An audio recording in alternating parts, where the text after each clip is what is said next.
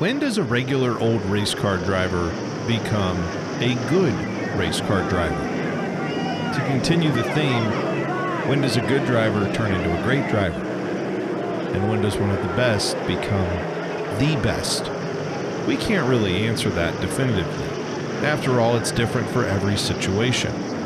Was Richard Petty great when he won his first race or his last race? Was AJ Foyt the best when he won at Indy or Daytona or Le Mans? The process by which the greatest of their time become the greatest of all time isn't exactly easy to figure out. But along the way, there are certainly moments that define excellence. Points in time that allow everyone to acknowledge, perhaps for the first time, that they are watching something they may never see again. Today on Stagger, we're going to talk about how one of the greatest race car drivers in history leveled up his legendary status at the 1982 Knoxville Nationals. Turns it loose, coming into the front stretch. Tommy changed the entire throttle system last night, the night before a race. Oh, he can't do that. But we want to thank you tonight for these mighty machines that you brought before. Welcome to Stagger. I'm JD Smith, and along with my brother Derek Smith, we are so glad you have found this podcast. It's a bi-weekly motorsports history podcast, so every couple weeks we'll put out a new episode looking back on some of our favorite moments or legends or stories from motorsports. And we're excited about today's topic, which of course involves the Knoxville Nationals. We are huge fans of this race. We'll talk about that more in a second. Also, wanted to start highlighting the reviews that we get online. These are all from the Apple Store. You know, you can find us on Apple Podcasts along with every other podcast app, but Apple Podcasts is one of the places where you can actually leave a review. So we got a review that I wanted to highlight here. 5-star review from CBlane14. It says, great stories, great storytelling. I'm a pretty casual race fan, and I don't get to watch every race every week. I love that this podcast focuses on stories rather than breaking down the week's races. For me, it's the history and origins that make racing so intriguing. Stagger captures that and does an awesome job telling the stories. Thank you for that. If you want to be featured on an upcoming episode of the podcast, just leave us a nice review and maybe we'll highlight it there. Also, foreshadowing, there may be a contest involving reviews. More on that in this week's episode. Before we get into the episode, one quick reminder, if you want to interact with us more, you can jump on Twitter or Instagram at Stagger Podcast. On Instagram, I've been posting quite a few photos from racetracks that I've been going to. I ended up running into a lot of vintage racing at dirt tracks over the last couple weeks. So shout out to those guys. It's really cool to see some of these old cars back on the track, but you can check that out on Instagram. And of course, on Twitter, we're always talking about anything going on with motorsports at Stagger Podcast on Twitter. All right, Derek, what do you think of when I say the Knoxville Nationals? Well, I know a lot about it now, but at one point I thought it was a race in Tennessee. Not going to lie. Oh, when I first heard Knoxville, I thought, oh, so they race, because, you know, you think of racing, Tennessee, the South, like, you know, you think, all right, that's probably where that is. Right. You don't think about Iowa. I didn't even know there was a Knoxville, Iowa, until I heard about the race. Yeah, I think Knoxville, I think the race put Knoxville on the map, not the other way. Yeah, So- I don't think Knoxville was like this huge city, and then it was like, well, we should put the track there because people already know it. Right. Like, maybe in Iowa it is, but If only Brooklyn would have had that concept. Could you imagine it being like a dirt track right in the middle of Manhattan or Brooklyn? Let's catch a 7 line. We're gonna go over to Hey, what are you doing this week? I'm gonna watch Donnie Schatz. You know what I'm saying? Jeez, this f***ing guy. Holy shit. That'd be Larson. I hear Larson's coming tonight. that's in Boston. That's in Boston. Wait, Hey, Kyle Larson's gonna be here. Kyle Larson, you know him? Christopher Pretty Bell. Good. It's like a modern day AJ Foyt, John. He's great. Yeah. So anyway, there is like South Boston in Virginia. In Virginia. We should do an episode of all the tracks that are like up nameways. Hey, isn't Michigan? It's in Brooklyn. Brooklyn, Michigan. It is in Brooklyn, hey, Michigan. my guy, what are you doing over here? Get the fuck out of here, Brooklyn. You don't know nothing about Brooklyn, Michigan, my guy. You know our guy down the road, Brad Keselowski. You know, New York to the core. We're just doing terrible New York accents now. Eric Anyway. Jones, another guy. Hey, put your mitten out. Look right here. That's Brooklyn, Michigan. That's where I come from. For those of you that don't live in the Midwest, that's a thing. If you're from Michigan, usually when you're talking to someone and telling them where you're at, you're like, oh, if this is the hand, if you're Detroit, you're right between your index and your thumb and that little piece of meat right there. The moose live up by the fingertips. That's all I know. I like how we've decided our Brooklyn accent is just swearing. For all the parents out there that have been like, finally, a podcast I can listen to in the car with the kids, we're sorry. Yeah, well, we're sorry. We're not. Every now and then, you know what? We're not sorry. We're not sorry. Sorry. Hashtag sorry, not sorry. You know what? Find some time away from your kids. I have 3 of them. He has 2 of them. We get it. Get away from your kids for a little bit. It's all right. You need that. That's what we're doing right now. We're hiding from our children. That's why we're doing this podcast. 7:30 in the morning. That's in a basement. Right.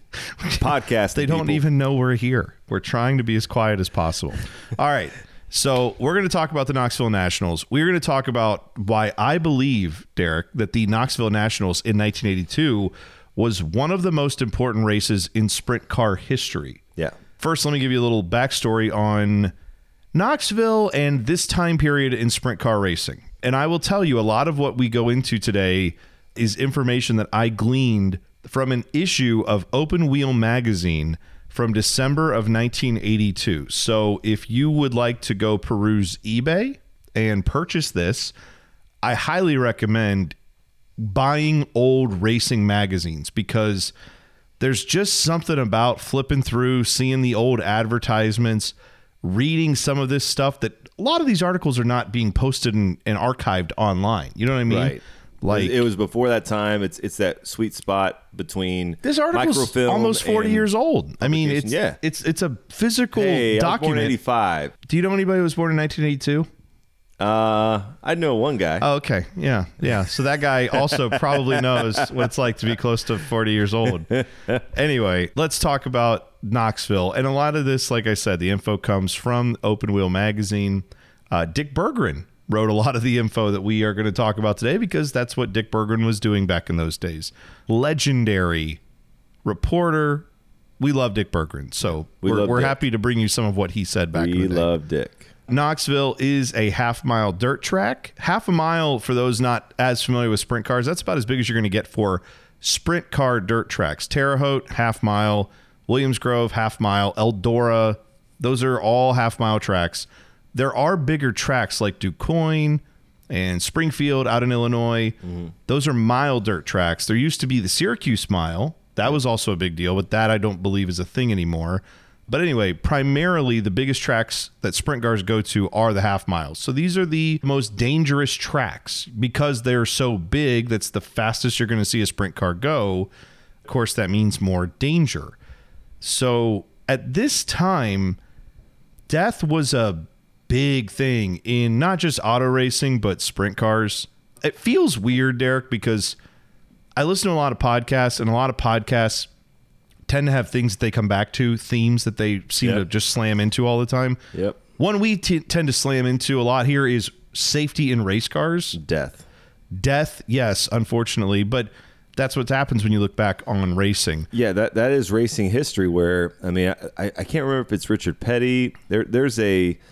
It might be someone at IndyCar, but there's a quote associated, and it's great that I don't know who the person is that said it, but they're like, yeah, you just lived every week and enjoyed life because you never know when one of your buddies is going to be dead.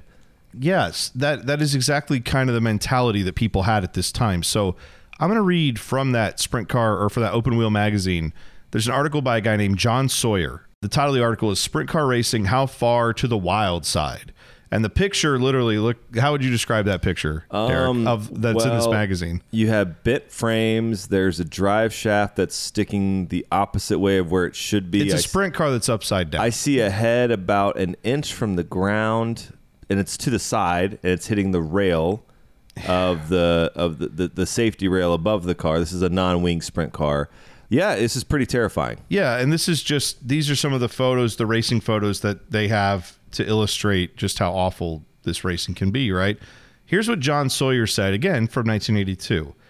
Tell me if you've read a lot of articles written like this recently. Here we go. Having been around the fire-breathing cars for 30-plus years, I can offer this observation. A sprint car circuit, sooner or later, will give you a full-tilt look at racing gone bad. Sort of like watching your beautiful lady being carted off to a methadone clinic her body twitching convulsively. Go ahead, death dealer. Ring up another closed account on your stinking cash register. Hey, you creep. How about 3 rings at least for Schweikert, Captain Crunch, and Doc Dawson, to name a few? 3 rings, crud, because they used to laugh right in your slime-draped face. Still, laughing can never automatically top card dying. I love sprint cars, their wild antics, their graceful broad slides. It can be looked at as the best of things. Nevertheless, I respect them, and I fear them too. Everyone should. They'll chew the innards out of the bravest man. Welcome to the racetrack, kids. And welcome to the 80s. Right. This is the era where crud. Yeah, like, hey, creep. It's like when your dad and your dad's friends are talking as a kid and you're like, oh, they're so cool because they're like my dad. And then there's like this moment where you realize they're like, oh, wow, they're dads. They're dads. Old. They're not cool. So it's a different time, and it's kind of, but what the measure of what he was saying and the substance is, the death is ringing just around every corner, it seems. And you never know if you're going to be talking to one driver and the next time, and I've seen this at sprint car races that I've been to, thank God no one's died, but you'll be sitting there looking at a car 5 feet away from you. It goes out for a heat or an A main or a B main, and it comes literally 5 minutes later on the back of a tow truck, mangled to almost where you can't see the sponsors you were just looking at 5 minutes ago. And a lot of people talked about that in all the stuff I've ever read about sprint car history and all the articles you go back and doing research for the show. Everyone kind of has this way of talking about what they're about to do. I don't, it's not like it's a hobby, right? Because it's super important to them, but it's almost like life is the hobby, racing is the thing. You know what I mean? Where it's like, well, I'm going to race 100%. Everyone knows that. If I live or die, well, who can say? You know, I may not be living much after this, but I am going to race. Like they're resigned to the fact that they have to race, but they may or may not make it out of the race, and that's just such a weird. It's the other way now. I would hope for most people. It's like I'm not going to let racing ruin my life for most people. Some people still, obviously it has changed. There has been more perspective, but I will tell you this: it is the most addictive drug. And that's for us as fans. I assume when you're in the car, it's got to be even more. Well, that's what I'm saying. It's like we drive 4 hours to a track and get back home at 3 a.m. and we're like, yep, was totally worth it. And then these drivers flip upside down. I've had a friend who is close. I'm close to their family. I've taken photos for their sister at their wedding. Like, I'm pretty dang close to this driver and their family. And they flipped one time at a track, and their head was about 6 inches away from a concrete wall. If it wasn't for foam on the outside of the track, it would have been a bad deal. And that person walked away, and two days later, they're back racing again. Yeah, and that is still in the modern times where you have all these safety precautions. That was like 3 years ago. So part of why I say this Knoxville race was so important is because at this time in the early 80s in sprint car racing, there's a big battle going on. The big battle is, should sprint cars have wings or no wings? Here's a little bit of why that is the case. I'm going to read you an article from May 1st, 1982, and this one involves a driver sadly dying. Newton Daily News, an Iowa newspaper. After 2 false starts, the green flag finally waved, and 22 anxious drivers mashed the gas, bringing the cars to life. It was a beautiful sight as the colorful cars rocketed down the front stretch, battling for position. Suddenly, things went terribly wrong. A black car toward the front of the pack flipped violently down the front stretch, cars ducking and diving to get out of the way. A red car launched high in the air, sending the flagmen running for cover. Another car barrel rolled into the infield. Only moments before, the air was full of fun and excitement, now replaced with deafening silence. The smiles were replaced with shock. A piercing scream penetrated the air as horrified onlookers saw what was left of a brave driver lying on the track in front of the flag stand. Gary Scott from Homewood Summit, Missouri, died right there on Knoxville's black ribbon of dirt. His safety harness had failed, allowing him to eject from the safety of his cockpit. Cliff Woodward and the driver launched above the green lights, hanging above the track. His Shady Oak Steakhouse special was a wad of crumpled steel. Cliff and Ricky Weld, the other drivers involved, would spend weeks in the hospital recovering. So this accident was preceded at Knoxville by accidents with Darrell Dawley, which we mentioned earlier, Roger Larson, Dick Stone King. All these men were killed within the last 3 years at Knoxville. All of them in non-wing sprint cars. They say this accident, though, the one that sadly killed Gary Scott, was so horrific that veteran ambulance workers were shaken by it. Local track officials had seen enough, and they decided they were going to mandate wings at Knoxville. So oddly enough, wings back in the day were seen as a safety component, and still are, I guess, right? Most people understand that. You've heard drivers talk about how wings are like a safety aspect because you have if you've never seen a wing sprint car, even if you have, they're 5x5 giant metal pieces. Yeah, 5 feet by 5 feet. 25 square feet of metal above your head that isn't necessarily. There's a lot of reasons for wings. We'll get to that in a second. Imagine an F1 car, that rocket ship, not having a halo, but having literally a covering of 5 or maybe proportionally 3x3 above its head, angled to allow for some downforce / weight to help the car stay stuck to the track. Yeah. But that's how revolutionarily different this looked. I mean, this is probably one of those things that they saw at hey, and now here comes the wing sprint cars, like years before, as like some gimmick. And now it's like, this is the only thing that we can do to keep our sport alive is put a wing on a car. Well, and that's an interesting point. So let's back out a little bit further. In the late 60s, one of the big arguments in sprint car open wheel racing was, should these cars have a roll cage over the driver component? And if you've ever seen that, it's like 4 posts and a halo kind of thing that goes over the top of the driver. But this wasn't like an arch going over them. This was more like 4 posts. Think of like the little thing you get in your pizza, the little white plastic thing. White table. It was like one of those, except the inside is just like a ring, not a solid disc. If you're listening internationally or in New York City, we're sorry for our bad accents. We don't all talk like that in America. But we're not sorry for our pizza. Our pizza's far superior. I'm sorry. I love thin, crispy crust pizza. I don't care. Okay, we're right and dying with that. Yeah. We're doing that. I'm not mad about it at all. I'm torn on this because I love a good slice from that you fold, but square pizza is the thing. But we put this little white topper thing on in the middle of pizza so that the box doesn't with the heat drop in and take the cheese off of the cheese and the toppings off the pizza. So oddly enough, Knoxville back in the day, they were one of the last holdouts for allowing wing sprint cars at the racetrack, mandating wing sprint cars at their local races. But in the late 60s, Knoxville was one of the first racetracks that said, if you want to run here, you have to have a roll cage. You have to have some kind of halo cage system.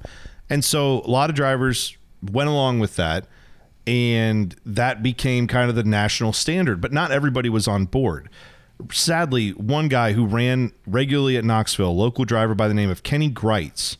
Kenny Greitz won the Knoxville Nationals in 1969. He pulled a major upset.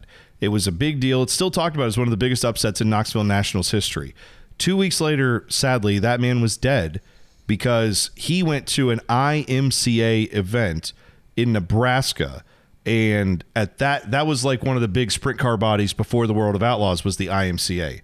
Their rule was the opposite. They said, if you want to run an IMCA event, you cannot have a roll cage because we're real sprint car racers. We're not these, local You don't tracks. even need a seatbelt. Yeah, right. I mean, helmets are optional. So they had a rule. Cards are not. They banned safety equipment. Just, again, seems very backwards. It was very backwards. At this event in Nebraska, Kenny Greitz cut his roll cage out of his car, went out, took his car out there because he wanted to race. Sadly, he was killed in a rollover crash. His widow sued IMCA, citing their knowledge that these cages would have made him safer, and they were banning them. They weren't just saying you don't have to run it. They said you can't run it at our tracks. The IMCA and Ms. Greitz, they settled out of court, but that lawsuit and the climbing death toll made all the major sanctioning bodies and tracks understand they had to mandate safety enhancements like roll cages. Most of them by 1971 had done so. That was seen as having a roll cage. That was seen as like, wow, great. Now no there's not going to be any good racing anymore because everyone's just going to come to the track. We got all these wusses that don't know how to drive their cars. They're all scared. This was the old school mentality about roll cages, was that if you're too scared to have a roll cage, then you shouldn't be at the racetrack, and you're probably not a good driver anyway. That obviously died out over time, that thought process, but that was the idea in the early 70s. So now we get to the late 70s, and it's a different ball game. Now there's such a thing as putting wings over your sprint cars. Derek, do you know where the first wing was ever put on a sprint car? Fremont Speedway, Fremont, Ohio. You've been to this racetrack. It no longer exists. Oh, Columbus Motor Speedway. Yeah. Sprint car wings actually date back to 1958 when Jim Cushman won at the Columbus Motor Speedway. He put a wing over his car. In the early 70s, though, many sprint car drivers began to put the wings and the sideboards on both the front and the top of their cars. The added wings increased the downforce generated on the car, with the opposite direction of the sideboards helping to turn the car in the corners. By 1978, this guy named Ted Johnson, you may know him from starting the World of Outlaws, he said, my promotion is going to be only for wing sprint cars. So if you come to a World of Outlaws event, you have to bring a wing. That's what we do. That's our car. That's what we want. There were still a lot of tracks, though, that did not require them, especially for the local tracks, like for the local racers. And in some cases, they didn't even allow them. They said, you can't come here with a wing sprint car. We talked about that was, still late 70s. That was still getting sorted out. 1982, that was where the horrific accidents had been happening at Knoxville, and they had the worst one in May of that year. There were still a lot of people at Knoxville who were dead set, the local drivers, dead set against having a wing. And to understand why, we're going to have to get a little technical. Is that okay with you? Oh, yeah. I'm all about technicalities, math, science. If I just stay silent, I am listening. I'm definitely not tuning out. Okay, this is a good way to make it sound like you're very interested in what we're about to say. I'm very interested. Okay, so a wing on a sprint car, 5 feet by 5 feet, like you mentioned. Supposedly they add downforce. That's what a lot of people think. That's what I think. Which makes the car stick to the ground, sliding through the turns, carrying more speed. And they do carry more speed with a wing than without a wing. We've seen that. You can measure that. That's easy to know. But why are they faster? Well, according to some of the people who've looked into the aero, and again, I'm talking scientists, not you and me, most of what those wings create at the attack angles they currently sit at, it's not downforce. A lot of them create drag, which sounds similar, but it's different. Drag makes your engine work harder. Downforce with minimal drag makes you go even faster, and it doesn't overtax your engine. So a good way to think of it is if you see a sprint car up on its wheels coming out of the corner with a wing on it, drag is what's doing that, not downforce. Right. Drag is over top of the car, and it's basically pushing the car down. So it operates in a similar fashion as downforce in the application of the sprint car wing.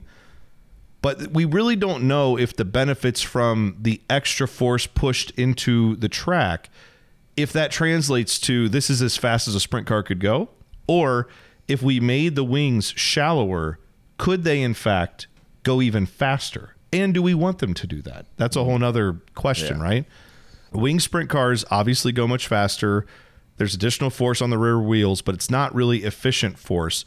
The engines have to work a lot harder when you put a wing on because they go faster, but also because of that drag thing that we were talking about, where it does kind of make them just have to deal with the added weight as well of a giant wing sitting over top of the car.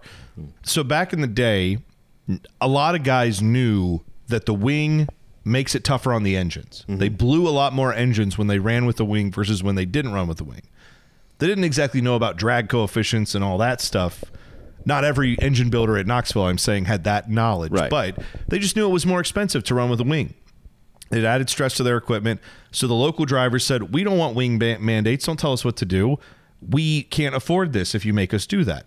So the drivers didn't like it from the cost perspective. Now, the other question you might be asking is, if they're making the cars faster and the engines are blowing, how is having a wing on a car viewed as being safer? Well, the answer is the wing is a giant crush panel in an accident. As you've seen and I've seen at many wing sprint car races, car flips over. What almost always happens? They land on that wing, and the wing gets bent all to hell. Like it gets completely smushed. And at first, it's like, oh my gosh, look how violent that is. That wing is just destroyed. But that wing being destroyed takes a lot of the energy and shoves it around the driver, not into the driver, which is always good. Same thing as we talked about with NASCAR in the past. The more crushable your NASCAR is, the stock car, the more that it's likely to not hurt the driver inside. As opposed to if it's very stiff, all the energy travels into the interior of the car and that can hurt the driver more. Not to say that sprint cars are safe now because of wings. Right. It added to the safety aspect. So the real benefit of a wing car is they are more planted on the track, even if it isn't because of downforce, if it's just because of added weight and drag and everything else. Right. But they're a little bit faster, and they're also much safer. So these are the reasons why a lot of racetracks started to go to wing sprint car races as opposed to non-wing races. And in fact, crucially, that wasn't just some anecdotal opinion at the time. The other factor was insurance companies were giving lower rates to racetracks when they ran a wing sprint car race. It was much cheaper to insure one of those races than it was to insure a non-wing show. So the track promoters are like, if I make all the drivers put a wing on, and sure, they might blow their engines, they might have added costs, but my costs go down. Right. I can put on more shows. So it was kind of like, in some ways, I'm not saying every promoter, I'm not saying Knoxville, but some promoters probably looked at this as, well, I just transfer the cost from the insurance. Now that just goes to the drivers because now they have more equipment to buy, but that's no skin off their nose, and they can put up bigger purses. So now they can add more money to what entices these drivers to come in, and the drivers make the changes because they want to go win these bigger purses. Right. One other thing, though, that the pro wing people had working against them at this time, there's a perception that the racing was much worse with wing cars than non-wing cars. Because the cars were more planted, they could go a little faster, but also they weren't nearly as chaotic. They were more predictable. There were fewer wrecks. Right. There were fewer deaths. But most importantly to some race fans, there were fewer cautions, which was viewed as a bad thing. Because if you don't have cautions, you don't have restarts. Right. You don't have restarts, you don't have tight racing. Yep. So the fewer cautions you have, the more strung out the field gets, the more you have shows where one guy's out by 3, 4 car lengths, the next guy's just riding right in his, tire treads. So you can kind of see now in the late 70s, 80s where we are. There's a big battle between non-wing sprint cars, wing sprint cars. World of Outlaws were not considered like the best at anything just yet. They were still kind of becoming something of what they are now. So this is the environment we're in 1982 as we head to Iowa for the Knoxville Nationals. You ready to go? Oh, yeah. All right. Going to Knoxville, Iowa, 1982. We'll take you there when we come back.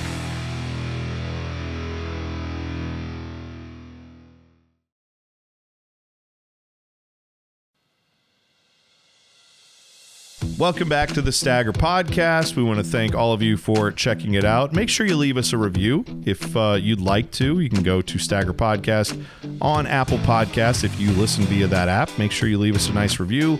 We may read it on the show. So how about that? That'd be a lot of fun, right? Yeah. You hear yourself on a podcast that you listen to. I don't know if that's of interest to people, but apparently it is. We'll do it for free. We would do it for free. That's right. You don't have to pay us to read your review on our podcast. I don't know why you would pay us for that. I think we can even throw in a laptop sticker if you give us a review.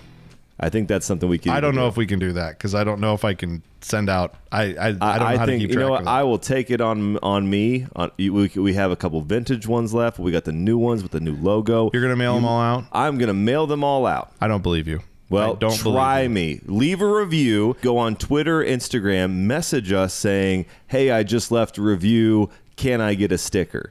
And we will get back with you. We'll need your address, of course. All right, we'll do that for the first 10 people that leave us a review. How about that? Yeah, first 10 people, we'll send you but you have to send us a proof you did it, and then you'll get a sticker, screenshot, and a little direct message on either Twitter, Instagram. If you have our cell phones somehow, text us. We're not giving you our cell phones, but if you do have them, go ahead and feel free to reach out. Yep, Mom. You can just let me know, Mom. We'll next time by the house next time for the cookout. That's fine. Bring some stickers, Mom. All right. August 15th, 1982. Someone on this podcast was born that weekend, but I'll leave that for you to figure out. It wasn't me. It wasn't me. Shaggy's over here. This is good. So this race was actually on Sunday. Now, the Knoxville Nationals, as most people know, is usually on Saturday. It's preceded by a bunch of preliminary nights and a bunch of fun racing. If you're going to the Knoxville Nationals, I'm envious of you. I eventually plan to go. Next year is the goal. And next year is almost always the goal, but next year for sure. I think I'm going to be out there all week because I just want to go. I want to go to the Dingus. I want to go to do all the fun stuff. So Dick Berggren wrote in Open Wheel magazine that there was a lot of change that occurred prior to the 1982 Knoxville Nationals. For one, the barns around the Fairgrounds racetrack, which were primarily used as work areas for these racing teams back in the day, in 1982, they weren't using these barns as much. Instead, because there were too many fans, there were prying eyes, they were worried about were guys trying to steal their setups, and also there were just overall space limitations. There's over 100 sprint cars coming out to this thing every year. So a lot of the teams found other locations around town to stash their race cars before the race. They would work in parking lots or even, people's garages, like private homes. So that's when that started to change. Also, other tracks like Eldora in Ohio were starting to offer prize money that rivaled Knoxville. Previously, Knoxville had been the biggest purse in sprint car racing. And in 1982, it was still huge. Think of this. 1982, $100,000 was the total purse for the Knoxville Nationals. $100,000 purse today is a humongous purse for a sprint car race. In 1982 dollars, that's ridiculous. And be $500,000 at least. Yeah, and the feature winner got $12,000 in 1982. That is a $12,000 race in sprint car racing in 2021 is a huge amount of money. 1982, it's even bigger. This was not, though, the only track starting to put up those big numbers. Like we said, Eldora was doing that. Williams Grove was doing that. Lots of other big sprint car tracks were now saying, hey, we can get some of these, outlaw type races to come here. The third thing that they say changed at Knoxville this year, this is in his article, Dick Berggren wrote about this. The wet T-shirt contest was officially banned by the Fair Board at Knoxville. That was because in 1981, a skin to win chant had upset the town fathers who threatened the entire race if they didn't ban the wet T-shirt contest. I would just like to point out to people who say back in the good old days, people weren't as scandalous. They didn't do this crazy TikTok dances, and you didn't have all these Instagram models trying to get famous with their booties. It's like you just had county fairs that had wet T-shirts contest. And Judy, you gonna try to win this year? I got a title to uphold. Hold on a second. Let me roll them out. Skin to win, Aunt Judy. Come on, get out there, baby. There were no good old days. Stop talking about the good old days. For some people, those are the good old days because you're like, yeah, I wish they would do those contests now. That's a different story. I'm just saying for the Puritans among us who act like back in the day, you just had a little sip of your light beer as you thought about, how much you could help at your church while watching the sprint car race. It's that's never been the case. There was always an element of racetracks where there was debauchery going on. That's all I'm saying. So there's always the lot lizards and the helmet lickers, whatever they call them. Well, all right. 82 Nationals. Yeah. So it was a wild time in 1982. That's what we're saying. So Dick Berggren, like I said, this article in Open Wheel Magazine, he took all the photos. He wrote the article. There's a reason why this dude was a legend, because he was also writing for Stock Car Magazine at the time as well, which they published Open Wheel Magazine. So This was a legendary racer. He raced his cars too, but he also, of course, reported. Later would go on to CBS and pit reporting for the Daytona 500 and all that stuff. Bob Pockrass would say, man, you're working too hard. Please stop. Right. No kidding, man. Yeah. Bob Pockrass, one of the hardest working guys in the NASCAR game as far as journalists go. And Dick Berggren was running circles around all these guys. It was a different time, man. Bob Pockrass would be walking in at 7 a.m. to start, a race day. And Dick Berggren's there shirtless from the night before going, what took you so long, Bob? Been here all night. Just smoking heaters. Drinking some Mickeys. With his typewriter sitting there typing away. I've already got 3/4 of my copy done. What are you doing? Yeah, he already has. You slept until 6 a.m. How dare? Yeah. I never slept. I'm Dick Berggren. I don't sleep. I sleep on Tuesdays when there's no racing. I sleep in my hat, and that's it. I just have my hat. I'm a real man. I take a 15-minute nap. That's all I need for the week. That and black coffees and a pack of heaters every day. I'm good to go. That's right. Let's read from the legendary scrolls, Derek. Go ahead and set the scene because there were quite a few drivers that were in different places. Go ahead and read some. We're going to name some names here, and some may be familiar, some may not. Let's just roll with it. So on the outside pole, Doug Wolfgang had just left his longtime ride with the Howe family and was behind the wheel of the Stanton car. Jack Hodenschild, the wild child, was driving the Kenny Rogers Gambler house car. Yes, that Kenny Rogers. In place of an injured Danny Smith, who was a spectator. Sammy Swindell wrecked his Nance house car earlier in the week and was driving a backup Jensen construction car. Bobby Davis Jr. was driving the Weikert car, recently vacated by regular driver Keith Kaufman. Jimmy Seals put the 01, formerly driven by Leland McSpadden, in the third quick spot. Jack Hewitt was in Wolfgang's old ride, and it was all very interesting. If there was a challenger for Kinser's position as pre-race favorite, it was Doug Wolfgang, driving the Stanton House car, which is no slouch. Wolfgang was as familiar with Knoxville as a mother is with her baby's cry. He was the track's best racer when he pulled out years ago to go on the road. He periodically drops in, wins more often than not, and the fans love him. Wolfgang's wide-open style suits Knoxville perfectly for its fast way around this joint. Little reading from the sacred scrolls there of Open Wheel Magazine, Dick Berggren. And all racing fans said, "Skin to win." I'd love to see Sammy Swindell. Bring it back, Knoxville. Bring it back. Skin to win. Jack Hodenshield. Skin to no. I don't think. How do you think he was called the Wild Child? I don't think he's taking his shirt off, and that's okay. You don't need to. You know what? You don't need to do that when you're as talented as those drivers are. You don't need to take your shirt off. So let's talk about a couple of guys you mentioned there, because yes, there's a lot of good names. There's a lot of great drivers we could spend hours talking about, but let's just focus on two of them because they're the primary focus of this race in 1982. First off, let's talk about Doug Wolfgang, aka Wolfie. He would go on to win 5 Knoxville Nationals in his career. At this time, though, he had won 2 Knoxville Nationals. So in his career, Doug Wolfgang won a total of 481 sprint car races for 17 car owners in 29 states at 105 tracks. He is 5th all-time in wins with 140 feature wins in the World of Outlaws series. Wow. From 81 to 86 at the Knoxville Nationals, Doug Wolfgang finished 3rd twice, 2nd twice, and won it twice.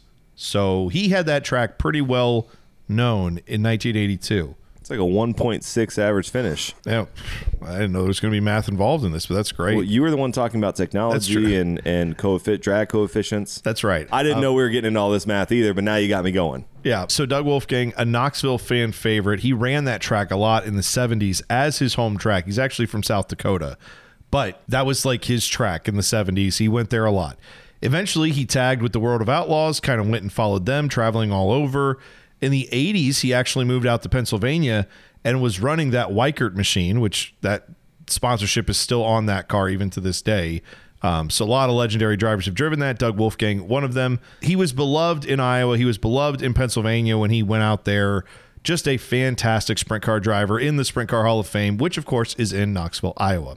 Meanwhile, Steve Kinser was, at this time, the up-and-comer who had already arrived, but he was still a younger driver. So he began running with the World of Outlaws in 1978, which is, of course, when they were founded. Kinser is, I mean, I don't know. If you're listening to this, you sought out a Sprint Car podcast. I don't think I need to explain who Steve Kinser is to you, but for those who are just regular listeners of our show who don't really watch a lot of sprint car racing, maybe you've heard the name. Steve Kinser is the greatest sprint car driver of all time. He won 20 World of Outlaws championships. He won 690 A features in the World of Outlaws and a record-setting 12 Knoxville Nationals. So this man was and is a legend. He's the GOAT. He is the GOAT. I mean, you can argue that he is the greatest race car driver America has ever produced. I think that's a fair discussion point. I'm not saying he is. I'm saying you can have that discussion. You put him in the same category with AJ Foyt. You put him up there with anybody you want to. This man is, to me, as legendary as it gets. I think we're going to have a special episode, a lot of beer, and maybe even an arm wrestle and some guests, because I feel that to be called the best driver in American history, you have to drive on something more than just dirt. Well, good news, he drove in NASCAR. So, well, therefore, I need to get to the history book. You know what? We should save it for the off season. That's where we need to get some beers and put a pin in it. Let's put a pin in it for the off season, buddy. Beers at 8 a.m. Kegs and Eggs. We'll talk NASCAR and sprint car racing history. Who crossed over and who is the best driver in American history? That's right. I think we should definitely do that. Back to 1982. At this point in his career, Steve Kinser was the defending 2-time winner of the Nationals in 80 and 81. Those, though, had both been run without a wing. So the World of Outlaws did shows. This is kind of confusing. World of Outlaws did shows in Knoxville with wings on them. So wing sprint cars did run at Knoxville. They weren't banned. But the local shows never had wings, and the Knoxville Nationals never had wings until 1982. That's when they changed it. But the World of Outlaws and Steve Kinser had won races at Knoxville under a wing, just they weren't the Knoxville Nationals. They weren't the Knoxville Nationals. Yeah. So they're like the World of Outlaws in 2021, they were in Knoxville earlier in the year for a different race that isn't the Knoxville Nationals. Yeah. This is just now the Knoxville Nationals, the World of Outlaws, and everybody else shows up for that. But it's not primarily just a World of Outlaws show. Or at least in 1982, it wasn't. It was just, you have 100 cars showing up. It's everybody. Anybody who wants to go out there does. Doug Wolfgang had won 2 previous races. Like I said, those also had been won without a wing. So now we're going to find out who's the best of these two. These are 2 of the best drivers out there with the wing on the car. So Derek, let's go back to the scrolls of Berggren, if you don't mind, and let's talk about how this race actually went. Here's what Dick Berggren had to say about it in Open Wheel magazine in 1982. Kinser started on the pole. Wolf was outside. When the green dropped, Wolf went deeper into the first turn than Kinser and beat him clean on an outside pass. Later, Kinser complained that there was water on the track in the low groove and that he slipped in it. But Wolfgang's lead was as short-lived as Bobby Davis Jr.'s fling at the Nationals. Before one lap was in, Davis coasted into the second turn and stopped, causing a yellow, which in turn caused a complete restart in which Wolfgang was forced back to the second spot. On the restart, Kinser blew into the first turn, clearly ahead of Wolfgang.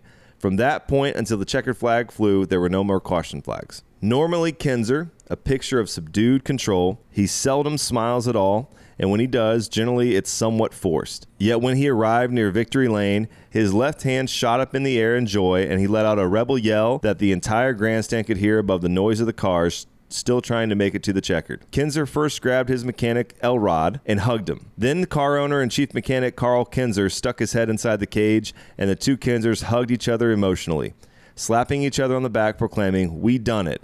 We done it." What they'd done was win 3 Nationals back-to-back, something no other team had ever done before. Kenny Weld won in 64 and 65, but was 3rd in 66. Eddie Levitt won in 75 and 76, but was 3rd in 77.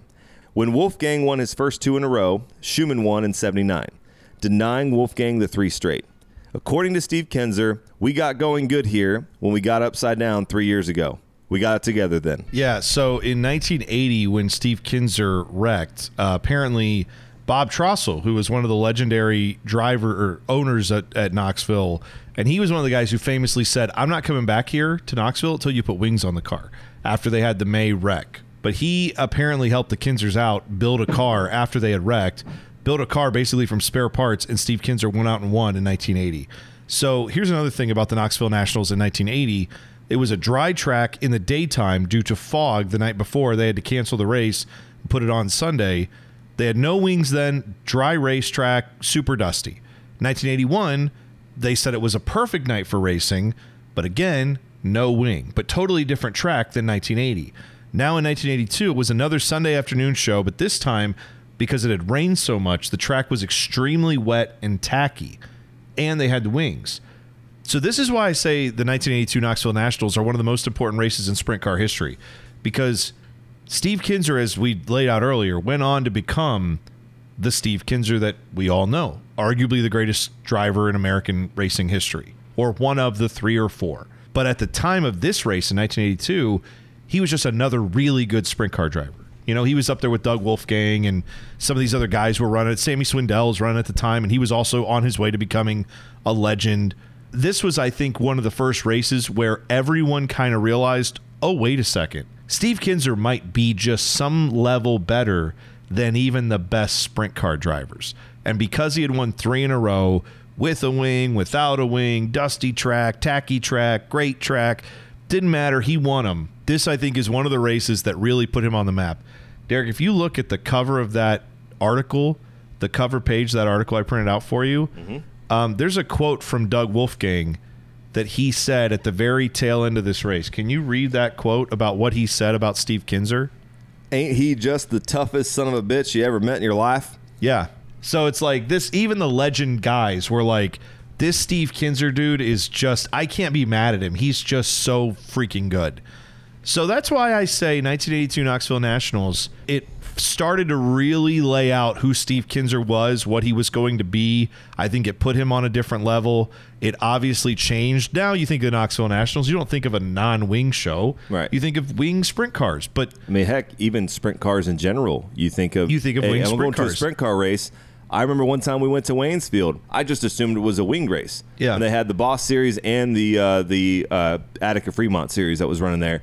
And it was cool to see the dual show. That was the first time I ever seen non-wing sprint cars, and it was a different racing style. Yeah, and I will tell you, a lot of people at this time were not fans of the racing. They thought it was bad racing. Now, like, you can't hardly imagine Kings Royal, any of these other races being run without a wing, but this is the time period of change that we were talking about. So the sprint car racing we have now, the wing sprint cars that we have now, good, bad, or otherwise, the 1982 Knoxville Nationals are one of the reasons why we have it. It was a pretty great moment. I guess I'll leave you with this, Derek. What do we think of Knoxville in 1982? Now that you know the history, and are you excited for the Knoxville Nationals this year?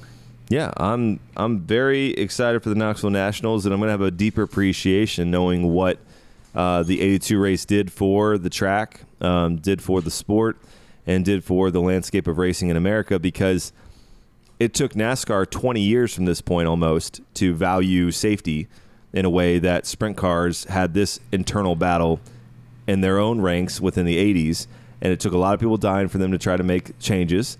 And I remember seeing guys wearing safety devices on their chest and harnesses and things like that way before I saw anyone in NASCAR adopt it. And I keep going back to NASCAR because that's that series that as a kid every Sunday we go to church. You're right. We go to church. We come back. 1 o'clock comes on. The race comes on. You're fighting a nap, but you're watching the race because you got all the legends out there: Bill Elliott, Dale Jarrett, Dale Earnhardt. That was my childhood, watching those guys drive. And then Benny Parsons on the call, Ned Jarrett on the call, Ken Squire. So that's what I grew up watching. But I remember also seeing these little snippets here and there on TNN of these crazy cars that had these weird wings on the top, and they would just go super fast in these like dimly lit tracks. And now that I'm in my 30s and live in one of the hotbeds of sprint car racing in the state of Ohio, we're within 2 hours. We were just talking before the show today. You're going to go see a sprint car race this weekend. Why? Because we're 2 hours away from the track. We're an hour from another track. We're 2 hours from the track down the south. Yeah. We got Eldora 2 hours or hour to the west, hour and a half to the west. So we got options. We can always see sprint car racing, and that's something where I would say sprint cars are probably my second most favorite series that I watch now because it's accessible. Get out to a sprint car race if you can, and now I hope you've learned and appreciated some of the changes that were made, and I think honestly it's made the racing better. I see. That's where I was going to go to. I think I will take a race with fewer cautions if it also means fewer ambulances. That's where I come down on it. I mean, and I have so much respect for the Macho Man Brady Bacon and Chad Bode and some of these other guys who've been driving these non-wing cars.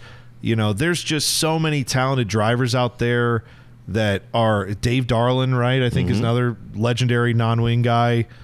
There's so many talented drivers in the non-wing side of things, but I also respect what the sport is now with the wing. I think having that option is great, and I think the wing sprint cars do add just that extra little bit of speed that makes it a little bit more exciting for me.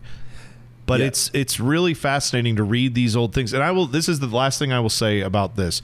You're right. Get to your tracks, go to a dirt race, go to a sprint car race. All those are true. I would tell you, if nothing else, find the year you were born. Presumably you weren't following the media when you were an infant. If you like racing, go find a circle track, an open wheel, stock car magazine. Just find one of the old race car magazines that was printed the month or the year that you were born.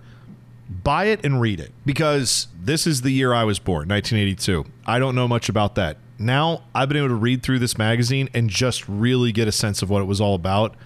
And all it makes me want to do is just go back and learn more about the history. So hopefully this has piqued your interest a little bit. I think those are great resources. Definitely go find those open wheel magazines on eBay and buy one, read through it. and enjoy, because they're really a part of history, and I think we need to preserve that.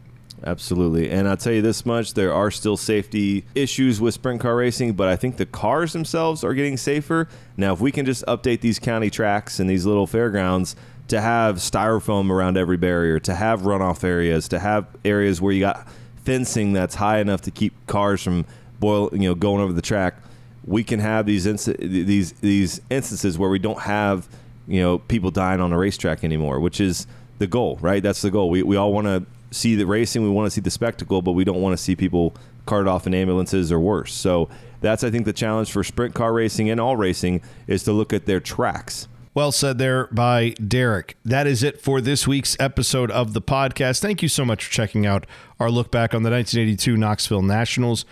If you are someone who enjoyed this podcast, hit subscribe on the podcast app that you're listening on. You can also follow us on Twitter and Instagram at Stagger Podcast. And as my brother said, Derek is going to send out stickers to the first 10 people who leave a review for us on Apple Podcast. So do that, get a screenshot of it, and then hit us up in the DMs. They're open at Stagger Podcast on Twitter. Let us know you did it, and we'll work out the details to get you some stickers as a thank you for helping other people find out about our podcast. We'll be back in 2 weeks with a new episode, and that new episode will be about a NASCAR star who I think is severely misunderstood. That is Lee Roy Yarbrough. We're going to talk about him next time on Stagger. Thanks for listening, and we'll see you next time.